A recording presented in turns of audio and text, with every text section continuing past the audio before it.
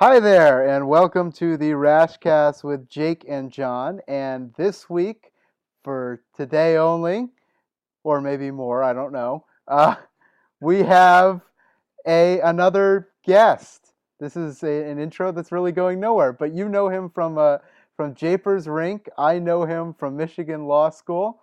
He hosts the Japer's Rink podcast. He is also an ardent baseball fan. Introduce yourself to the world, Greg Young. Yeah, well, Jacob, I mean, you missed the key, which is you actually lived in my room for 3 months. I did. I lived in your room for 3 months, and you are the first person I met who, independently of having met me, knew me from Twitter.com, which Yes. is an inauspicious way to start a friendship. But so, the Washington Nationals, after winning on Wednesday to advance to the National League Championship Series, on Friday night, they got 7 2/3 no-hit innings from Anibal Sanchez before a bloop single from Jose Martinez broke up his no-hit bid. The Nationals won that game 2-0 to take a 1-0 advantage in the series. Then, on Saturday, Max Scherzer went 6 no-hit innings before a bloop single or a line drive single that dropped in front of Juan Soto led to the end of his no-hit bid. He followed that by striking out Marcell Ozuna, getting Yadier Molina to ground into a double play. 7 innings, 101 pitches, 1 hit, no runs. The Nationals won that game 3-1. So in Busch Stadium, they allowed 4 hits, 1 run, and they won 2 games. And they now come back home to D.C. with Steven Strasburg on the mound and a 2-0 series lead. They now enter as prohibitive favorites. Yeah, I they don't have even know if that's the right 85% on chance of winning the World Series. I'm not winning the World Series, making the World Series on 538.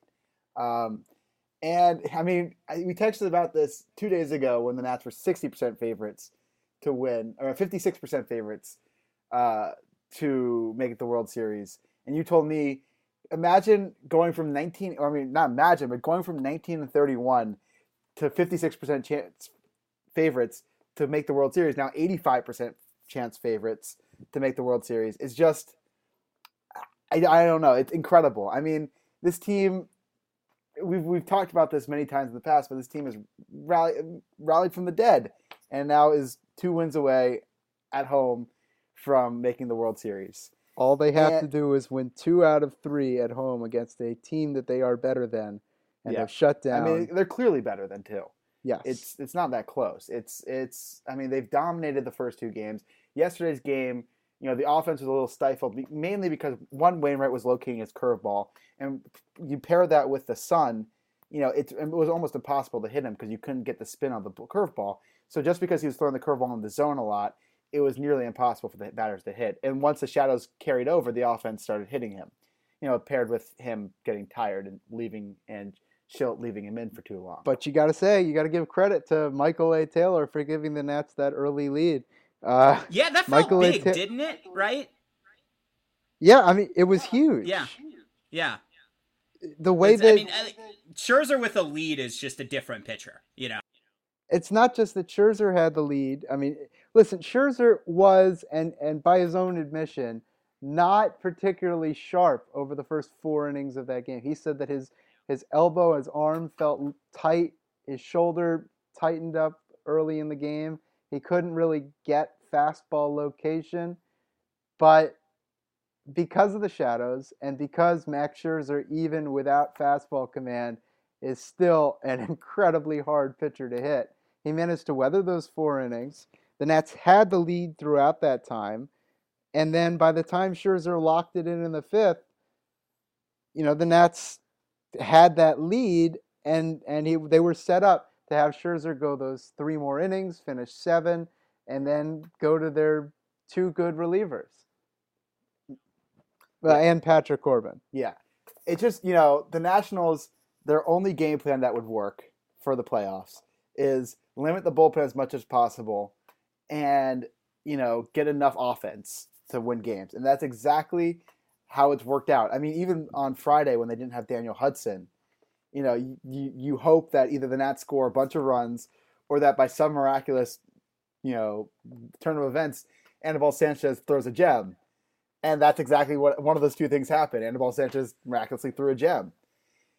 Yeah, I mean that was incredible. That was that was something to watch him. I think it's kind of like I think Jacob, you had this tweet. It's like the art of pitching sometimes, is sometimes like you hear people say it and you roll your eyes, but I mean it was just masterful. Like he was locating mostly everything. He was throwing what he wanted for strikes and not for strikes when he needed to. It seemed like he was kind of taking advantage of a Cardinals lineup that at times seemed kind of in between his pitches, if that makes sense, and man, oh man, that was just something. And then to go from that to Max Scherzer, even if his fastball command wasn't great, which it wasn't, and he was able to kind of throw his curveball and change for strikes when he had to. But man, that's quite a contrast, to say nothing about dealing with the shadows while that was all happening. So, I mean, those two things can make a mediocre lineup look downright terrible, and that's, I think, probably what happened. Yeah. And it only gets better. I mean, I don't know if it gets better, but now we have Strasburg going Game 3. And, one of the things that the Cardinals are going to have to do to counteract their putrid offense is put some new guys in. I fully expect to see Jose Martinez in the lineup tomorrow. But the problem with Martinez is that he's an awful, awful defender. And that's one of the things that the Cardinals, they have the edge on in this series. If you read any articles, they say, oh, their defense is very good. But they're going to have to put Martinez in. He's the only one who's had good at-bats this entire series. He had 2 good at-bats. I mean, that bat against Doolittle yesterday was, a fantastic battle. And, Taylor on that misplay, it's a hard play for him to read because he took such a bad swing and still was able to hit the ball so hard and barrel up the ball. At that time of day, the sun was down. It was dark, which meant that Taylor and Eaton, who made up for it with a great lunging play, really couldn't get reads on the ball. Mm-hmm. But more than that, you brought up defense. And the interesting thing to me so far about the Cardinals' defense in this series is contrasted with the Dodgers. The Cardinals do not shift aggressively. And it was interesting during the Dodgers series. I can't remember the shift burning the Dodgers more than maybe once. There was a play in Game 4 when Trey Turner hit a ground ball right to the second base hole that Taylor running. Right, that moved Taylor to third and set up a Nats rally. But beyond that, it seemed like they took away a lot more hits than Yeah, didn't Kurt Suzuki have a couple of ones, if I remember off the top of my head, that you were like, oh, wait, that's the frustrating part about the shift as a fan is you hit the ball and you're like, oh, that's going to be a hit, and then it's not, and I would imagine as a player that's probably frustrating too. Yeah, the Dodgers did a really good job of shifting for their game plan. We talked about this a little bit on an earlier episode about how with Kershaw pitching and him using stuff to go inside on righties, they really tried to shift, 3 guys on the left side of the infield. Right. In order to take advantage of that, and it worked really well. They got Kurt Suzuki to ground a couple double plays. They got Howie Kendrick to hit some ground balls. And even the RBI single that Howie Kendrick hit in that second game was right where they thought it would be. It just managed to find the smallest of small holes to get through to the outfield. So they had a really good defensive game plan going for them in that series. Unfortunately, Dave Roberts outmanaged himself or, played himself. Right. But the difference is with the Cardinals is, I haven't really seen as many shifts. And I can recall, at least in Game 1, I think there were 4 or 5 Nats hits that were seeing eye ground balls that would have otherwise been stopped by a shift. Mm-hmm. So I don't know. I mean, obviously, I can't remember a single really good defensive play the Cardinals have made in the last 2 days. But I can remember 4 or 5 balls that in the Dodgers series would have been outs turned into hits. So I don't know that that's that huge advantage. I think that you're right that obviously Martinez has to be in the lineup. The Cardinals are already playing a right fielder out of position in Tommy Edman, who is a third baseman by trade. It'll be interesting to see I would imagine that they'd probably take Carpenter out of the lineup. I was gonna ask you about that. Like, I mean, because man, like his at bats just haven't. I mean, yeah, like he had the one where he was 3-0 against Scherzer, and then Scherzer just did Scherzer things. But that was an amazing at bat. He hasn't like. Have you been overly impressed by Matt Carpenter's at bats? I mean, I haven't overly been impressed by anyone's at bats. Besides Jose Martinez. They have 4 hits in 2 games. I don't think anyone's having great at bats. But like, I mean, in Matt Carpenter in particular, I mean, like they had this whole thing about like, you know, oh, he's like the guy who they have in the lineup because he can hit, and like I don't think he looked very good. You know, again, like none of them have looked good, but like Matt Carpenter in particular, I've like noted as being like, man, like he's just not taking very good swings. I mean, this season he's just had a terrible year, just as a whole. And they thought, you know, he's had some big postseason hits for them in the past, you know. But I think it's time. I mean, Edman has had a better postseason than him, just in general. And you'd rather keep him. I mean, if you look at the way Carpenter just throws the baseball, he kind of like sticks it out and looks really uncomfortable in his hand. There was I think the first play that Trey Turner hit was right to Carpenter, and he got the out, but it just looked like I thought the ball was just going to squirt out of his hand when he threw it.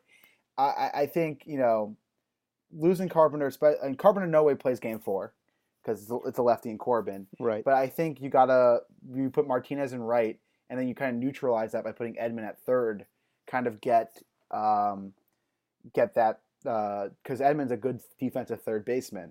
And then you might even put Bader in center now with taking Fowler out because you want to neutralize, you know, Martinez's crappy defense in right. And Fowler's crappy-ish defense in center. There was in the Nats 2-run rally yesterday, there was a fly ball off the bat of Trey Turner that Fowler was very slow to get to. It probably falls no matter what, but it's still Dexter Fowler was moved to right field a couple of years ago, and he's never been a plus defensive center fielder. Except, you know, I always had this theory about Dexter Fowler. Fowler always played in these vast, expansive center fields when he went to, you know, he started his career in Colorado, then he went to Houston, and he always had terrible defensive metrics. He went to Chicago, which has one of the smallest center fields in baseball, and his defensive metrics improved drastically. And now he's in St. Louis, which has a normal-sized defensive center field, and it looks like he can't handle the position anymore. That's just an aside, but the point is that Bader may not be a great hitter, and he may not be a great matchup against Strasburg, but there is an argument to be made if you're going to be deprioritizing offense in one place, or deprioritizing defense in one place in favor of offense, to switch in Bader. It's not like Fowler has shown much offensively in these 2 games anyway. No, and I mean that one at bat in particular in the 8th inning against Doolittle. Right. Like, man, oh man. You know, I mean, like, I would have had to been like infuriated if I was a Cardinals fan, because I mean, maybe you finally have a Nats pitcher on the ropes, and then just like first pitch, you know. Yeah. I mean, this postseason he's 3 for 29, so it's not like he's really providing that much at the plate, and with mediocre defense, you know, and bringing in a terrible defender in Jose Martinez, you're probably better off with putting Bader in center. Yeah, and what is Bader going to do? Not hit like the rest of their lineup? Yeah. Exactly. He'll fit right in. I mean, it's just so interesting. You know, the Cardinals offense had that brigade at the beginning of Game 4 or 5 against the Braves, where they scored 10 runs, and then they scored 3 more runs the next 2 innings, and then nothing until the 8th inning yesterday. And the 8th inning run was a gift. Yeah, exactly. So it's just, you know, it's going to be, there's no, Flaherty versus Strasburg is going to be a low-scoring affair, which gives the edge to the Cardinals if they can get 1 or 2 runs. But, you know, that might be a big task for them because they weren't able to get 1 or 2 runs off of, they got to get 1 run in 2 games off of our last 2 starters, and this is probably our best postseason starter we have in Strasburg. I think we need to give a little bit more love. I mean, we talked about it briefly, Sanchez and Scherzer, but the way that Anibal Sanchez pitched, first of all, you know, Greg alluded to a thread that I made on Twitter the day after the start, and what I meant by that was, in the modern era, I mean, there are still pitchers who have low velocity. But the way that Sanchez pitched, not so much his first postseason start when he struck out 9 and the butterfly changeup was working for him, but the way that he pitched on Friday night was a throwback in the best way because he didn't really have any of his off-speed pitches. It was too cold to really control his butterfly changeup. I mean, he got some outs on it, but he also hit Yadier Molina with it. He wasn't effective with it. It wasn't really an out pitch. The way that he largely survived in that game was with his 3 different kinds of fastball. And none of them move spectacularly well. It's not like he has a Greg Maddux type sinker. It's not like he has a cutter like a Mariano Rivera cutter that bores in on lefties. It's not like his 4-seam fastball breaks 91 miles an hour with regularity. But he survived in that game by hitting corners, moving the ball 6 to 8 inches off the barrel of the bat, getting weak contact. I mean, it was pitching. And it was it was a brilliant performance that is sort of emblematic of the fact that the Nats have this veteran starting pitching staff. Obviously, Max Scherzer does not need to game plan like Anibal Sanchez. He still has amazing stuff. He has better stuff. And I was watching some highlights of him from 2011, from the 2011 playoffs. He has better stuff now than he did then. Mm-hmm. But isn't like this is like one of the highest velocity like years of his career? This is the highest velocity year of his career at age 35. That's nuts. And that's like insane. In the wild card game, he had 5 fastballs of over 99 miles an hour.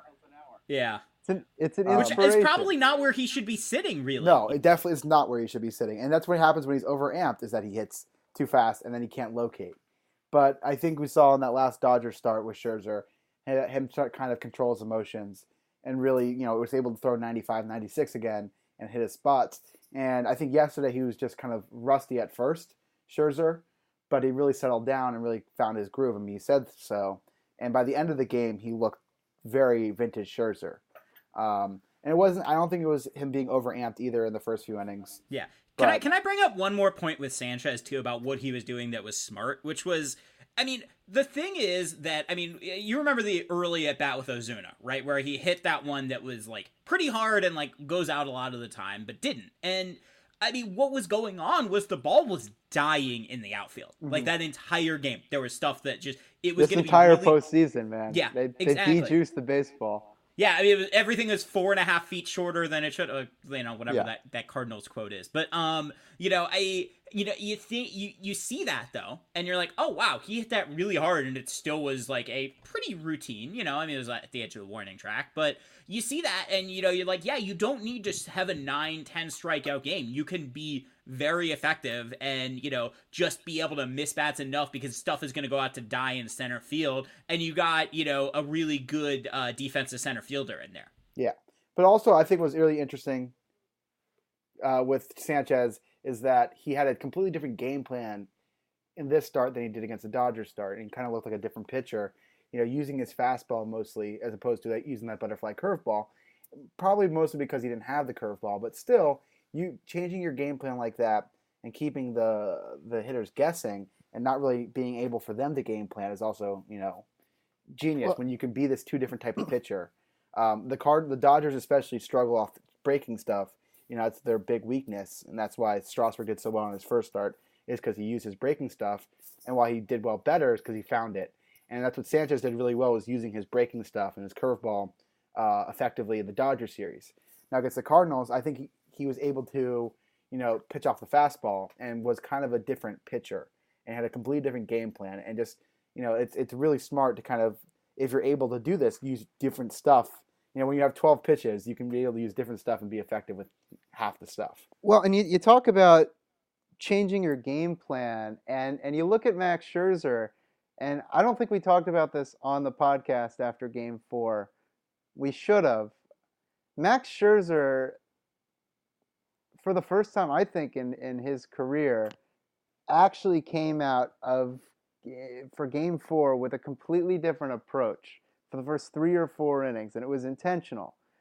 He was trying to stay in the ball game, and he was allowing himself to pitch to contact on a cold and windy night, hoping that the contact would be hit right at people or it wouldn't go out of the yard, and if he needed strikeouts, he could get them. He was trying to keep that pitch count low. He was pitching very un-Max Scherzer-like.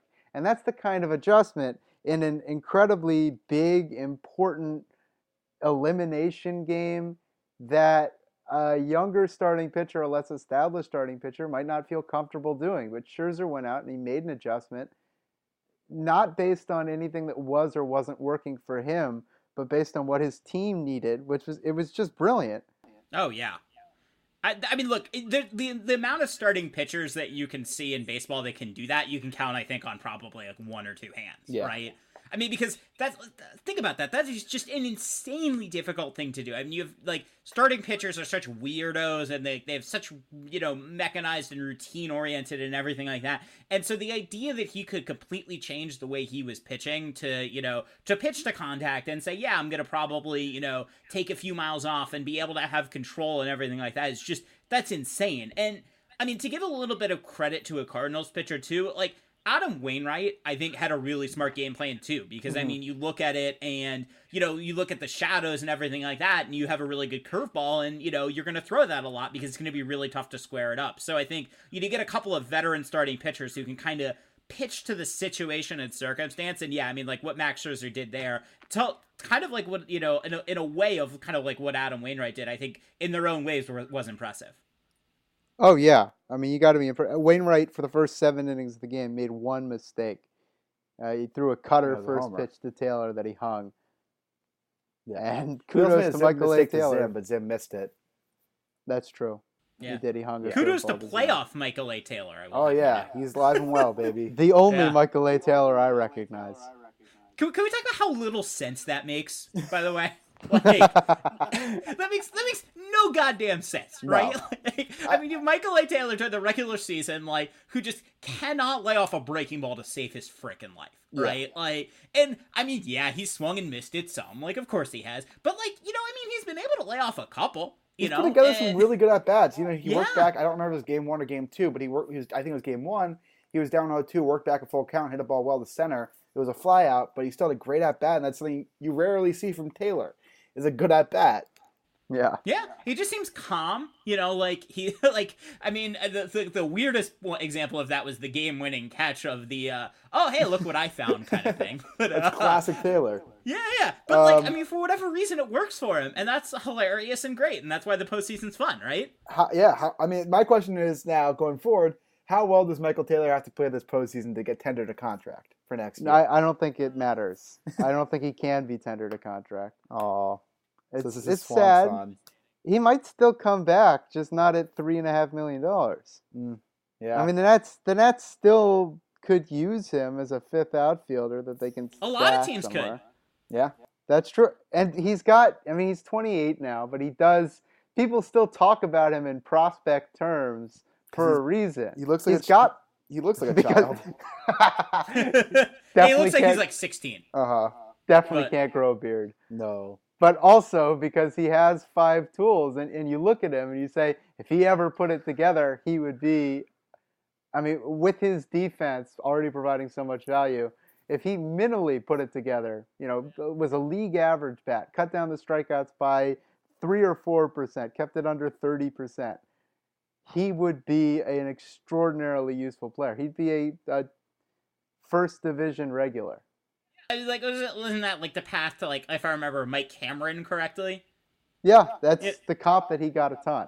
Yeah, of just like, yeah, but I mean, but at the same time, it's also tantalizing too, right? Because you want to say, I'm the one that's going to teach him not to swing at a 0-2 like slider in the dirt, and it's just like one of those things. It's easier said than done. I mean, maybe you need to get some like hypnosis to where he always thinks he's in the postseason or something. It's a great idea. Yeah, just put him in like a cooling chamber so he thinks it's October. Yeah.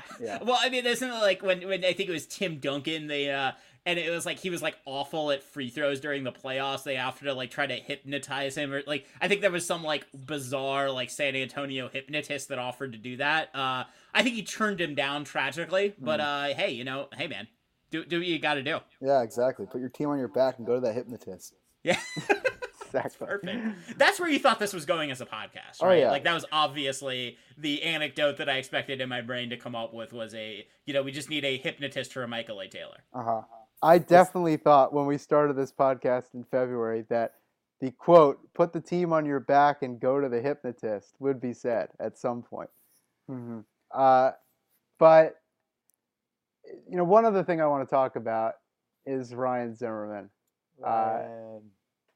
Just the fact that he gets to be a part of this run, gets to perform at a high level during this run. I mean, the catch that he made on Friday night was like something unbelievable.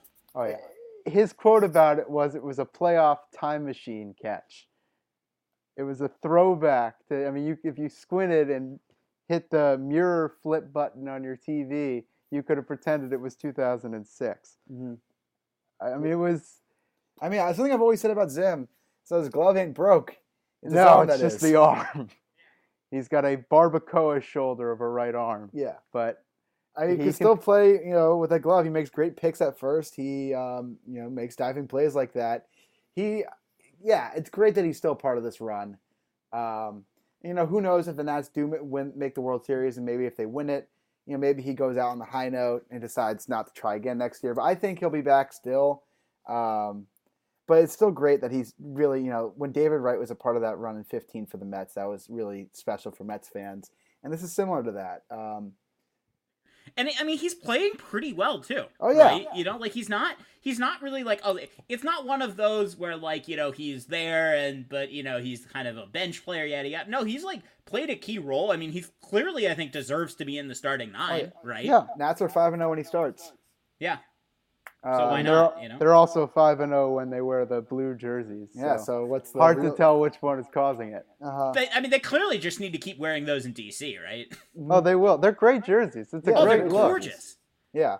They're their work blues or their dress blues. They're dress blues. They're navy dress blues. But yeah. I think I'm in favor of making. Well, it's tricky because they have all the red imagery, but man, I would just love that to be their normal unis. Well, I saw a leaked, or it may have been doctored, image of a red version of those, and it looked pretty slick. They could go with those as well. I like the script Nationals as opposed to the curly W, which is bland and reminds you of Walgreens and not that interesting. It's stolen directly from a non-memorable 1970s Senators team. The cool thing that the Nats did in spring training was they sort of revived a 1950s version of a Senators logo with the capital behind the straight W. Oh, I saw that. That was cool. I thought. Those are great. They're really good. I love the interlocking DC as a primary logo, but if they're not going to do that, they should do something with the capital. It's a cool look. The Caps Winter Classic jersey, the one that they did at home, had a similar kind of idea to it. Mm-hmm. Yeah, I remember that.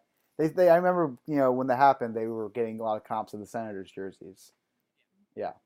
But speaking of the Caps, there's something we have a Caps reporter on the podcast. Right. And this is kind of a revenge tour for the Nats too. The Caps, when they won the Stanley Cup, they took down some past playoff foes, most notably the Penguins. And right now the Nats are taking down the Dodgers already, who they've lost to in 2016. They're up 2-0 on the Cardinals.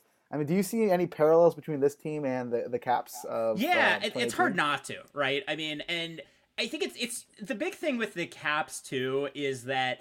They did okay in terms of getting past the first round. It was always obviously the second round that was the tricky part. And once that happened, with the Kuznetsov goal against the Penguins, you could just tell, and that's what all the reporting is, and you could just see it, that the team just played a lot looser, and they looked so much better afterwards. And that's one of the big comps that I'm seeing is that, just beating that team in the first round, and I don't even know if you want to say the wild card game or against the Dodgers was kind of the curse being lifted or whatever. I don't really know which one it was, but I mean either way, it just I mean athletes are human too, right? And it's like it's got to be a bit stressful, even if none of them are going to admit it, to just have that kind of legacy as a franchise as something that, we're always going to be right there, and just whatever reason, weird things happen and we don't get it, you think so that's one parallel I would note. And then the other one is that, I mean, for the Nats, every time that they've made the postseason before this year, they've been pretty much like favored to either go on a run or do something, at least get past the first round. And so I think like, once they won game 4, and really pretty much after game 2, the pressure was on the Dodgers. And it was pretty much from the start. I mean, you had 106 win team, and like the Nats just weren't ever really the clear favorite at any point. And, that can affect a team, and it can affect players. It just can. And so you look at that, and then the Caps, it was kind of similar. The Caps had, when they went on the run, they had the 2-year window that had, that was gone, and they had to get rid of a bunch of their players, and they went into the postseason thinking, like the pressure isn't really on them anymore. And so, I mean, it's also tricky because you say that, and it's very narrative heavy. At the same time, I'm also a stat person, and you're thinking, oh well, the weighted sports number generator, maybe we're trying to make something out of nothing, but. The closer I've gotten to it, the more you realize, like, athletes are people too. And so, yeah, like, they, are great and elite at, blocking that stuff out, but it affects them more than I think they'd choose to let on. And so I think getting past the first round and just kind of like really, they're playing fast and loose and fun, and, they're playing good, smart baseball. And, yeah, I think it's tough for me to say that, having a big moment like that didn't affect them, because I think, of course, it did. And, I mean, the reality is they're playing with house money right now, and I think as long as they're able to kind of keep and narrow that, I think they're in great shape. Yeah, I think you touched on it a little, but the Caps, like you said, were the big phrase that everyone was using was they're in year 3 of a 2-year window, and the Nats are maybe not in that same exact position, but at the same time, we're talking about the first year without Bryce Harper, where they'd had a massive disappointment with him. They didn't have to let him go, but they did let him go. The team, for the first time maybe in this entire contention window, was not the consensus pick to win the division. And they didn't win the division, but no, they did not. That's irrelevant because the Braves got eliminated and the Nats are still playing. Good riddance. Yeah, I don't miss them. No. No, because I think the Braves actually might have been. I mean, easy to say now that the Nats have a 2-0 lead, but I think they might have been a tougher matchup. The Braves were probably the worst matchup in the National League for the Nats, even worse than the Dodgers. I think the Nats only beat the Dodgers in a 5-game series, but in a 5-game series, the Nats were maybe not favorites, but only slight underdogs, despite the fact that they were a 13-win worse team. And that's because they had Scherzer and Strasburg and Corbin and Sanchez. They had the pitching staff, and they could use them in relief, and they could neutralize a lot of the Dodgers' advantages over the course of a short series. The Braves, in a long series, were a much tougher matchup for the Nats than the Dodgers in a short series. But regardless, you look at this team, they went 19-31 in their first 50 games, and the whole season has sort of, from that point, felt like playing with house money. Now, I've sort of pushed against that because the truth is that the Nats aren't really playing with house money. They've got a lot of players. They've got Rendon and Strasburg, who may not come back. They've got players who are beat up, who are becoming a year older. Scherzer. Even if Strasburg does come back, no guarantee he's going to throw 200 innings again.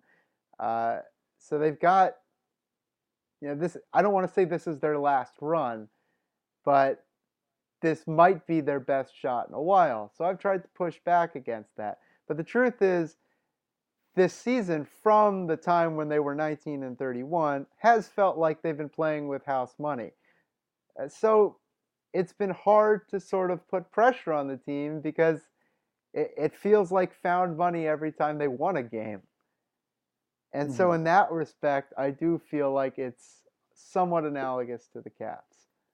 Yeah. I think there's probably a tendency to over-push that narrative because we're all DC sports fans and people like to see images of success in another team.